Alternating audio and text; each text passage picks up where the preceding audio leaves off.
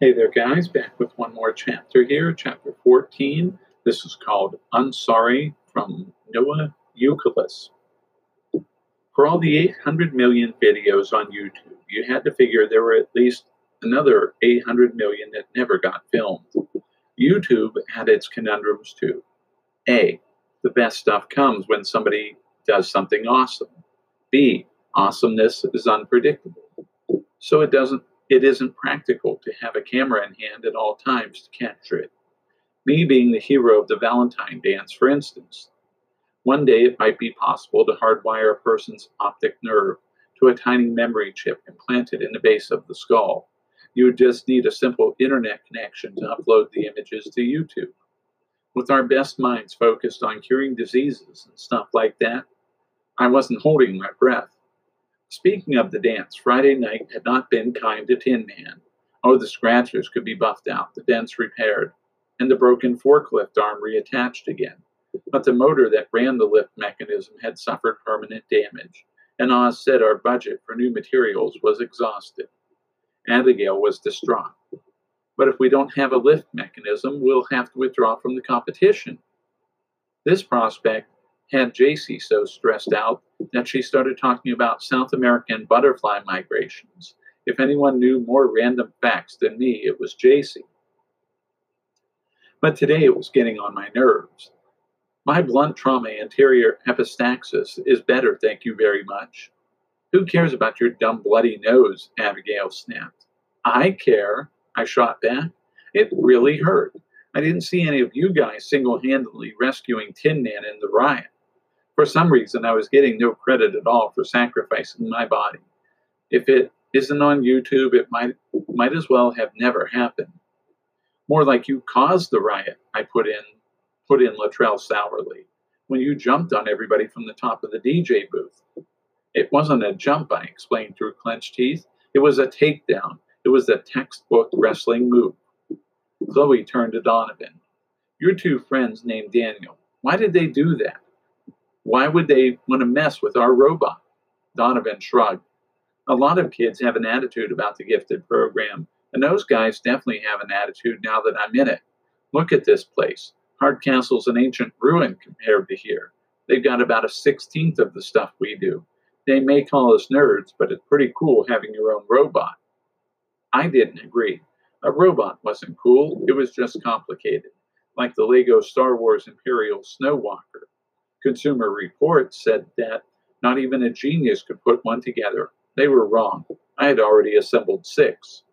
In my opinion, having a robot was a lot less interesting than having a riot. Riots were unforeseeable and chaotic, very YouTube-like. Oz tried everything to get money for a new motor. He requested funds from the athletic budget, but he couldn't convince them that Tin Man was more important than badminton. He even took apart his own lawnmower in the hope that the engine would be the right size. It wasn't, and now the lawnmower won't go back together again. Luttrell has to go to his house to fix it. Couldn't we raise the money? Chloe pleaded. Sell candy bars or something. We can't drop out. Oz shrugged unhappily. There's simply not enough time to set up something like that. The robotics meet is in 3 weeks. Donovan was even quieter than usual during the entire class. Tin Man's outer shell was completely covered with graphics by now, so there was nothing for him to do but drive. And with the lift system inoperable, there was no sense driving the robot anywhere. Finally, when the period was over, he gathered us in the hall. I think I found us a spare motor. Abigail began jumping up and down. What? What? Where? In the custodial office, he explained. It runs one of the floor polishers. You'd know better than me, but I'm pretty sure it'll fit Tin Man. How did you reach that conclusion? I inquired. Did you measure the unit itself, or are you thinking of the size and location of the key components and connections? I guessed, he admitted, a little sheepishly. We stared at him in amazement. After all, we were the ones who had created Tin Man, not Donovan. It had taken design, programming, electronics, hydraulics, pneumatics, and mechanical engineering. No guessing. Donovan explained. There are 2 ways it can go. It can either fit or not fit. A probability analysis, I mused. He shrugged. I can't say for sure it'll work.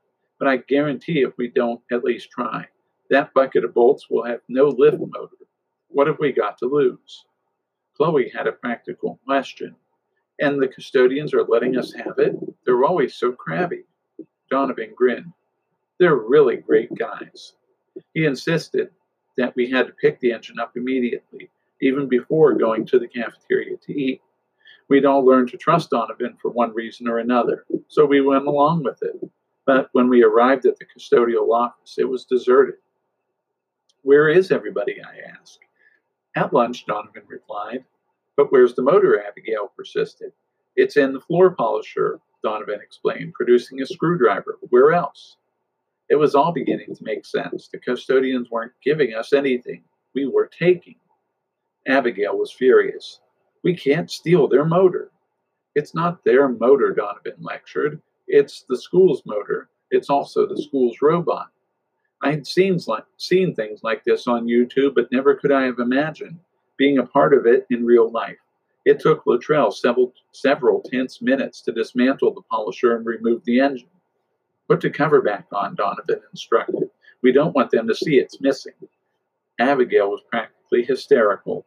Don't you think they're going to notice when they try to polish the floor? I was the lookout. It was my job to give the code word if I saw one of the custodians coming. Pythagoras, I hissed. Donovan yanked the screwdriver out of Luttrell's hand and tossed it out of view while kicking the floor polisher under the workbench.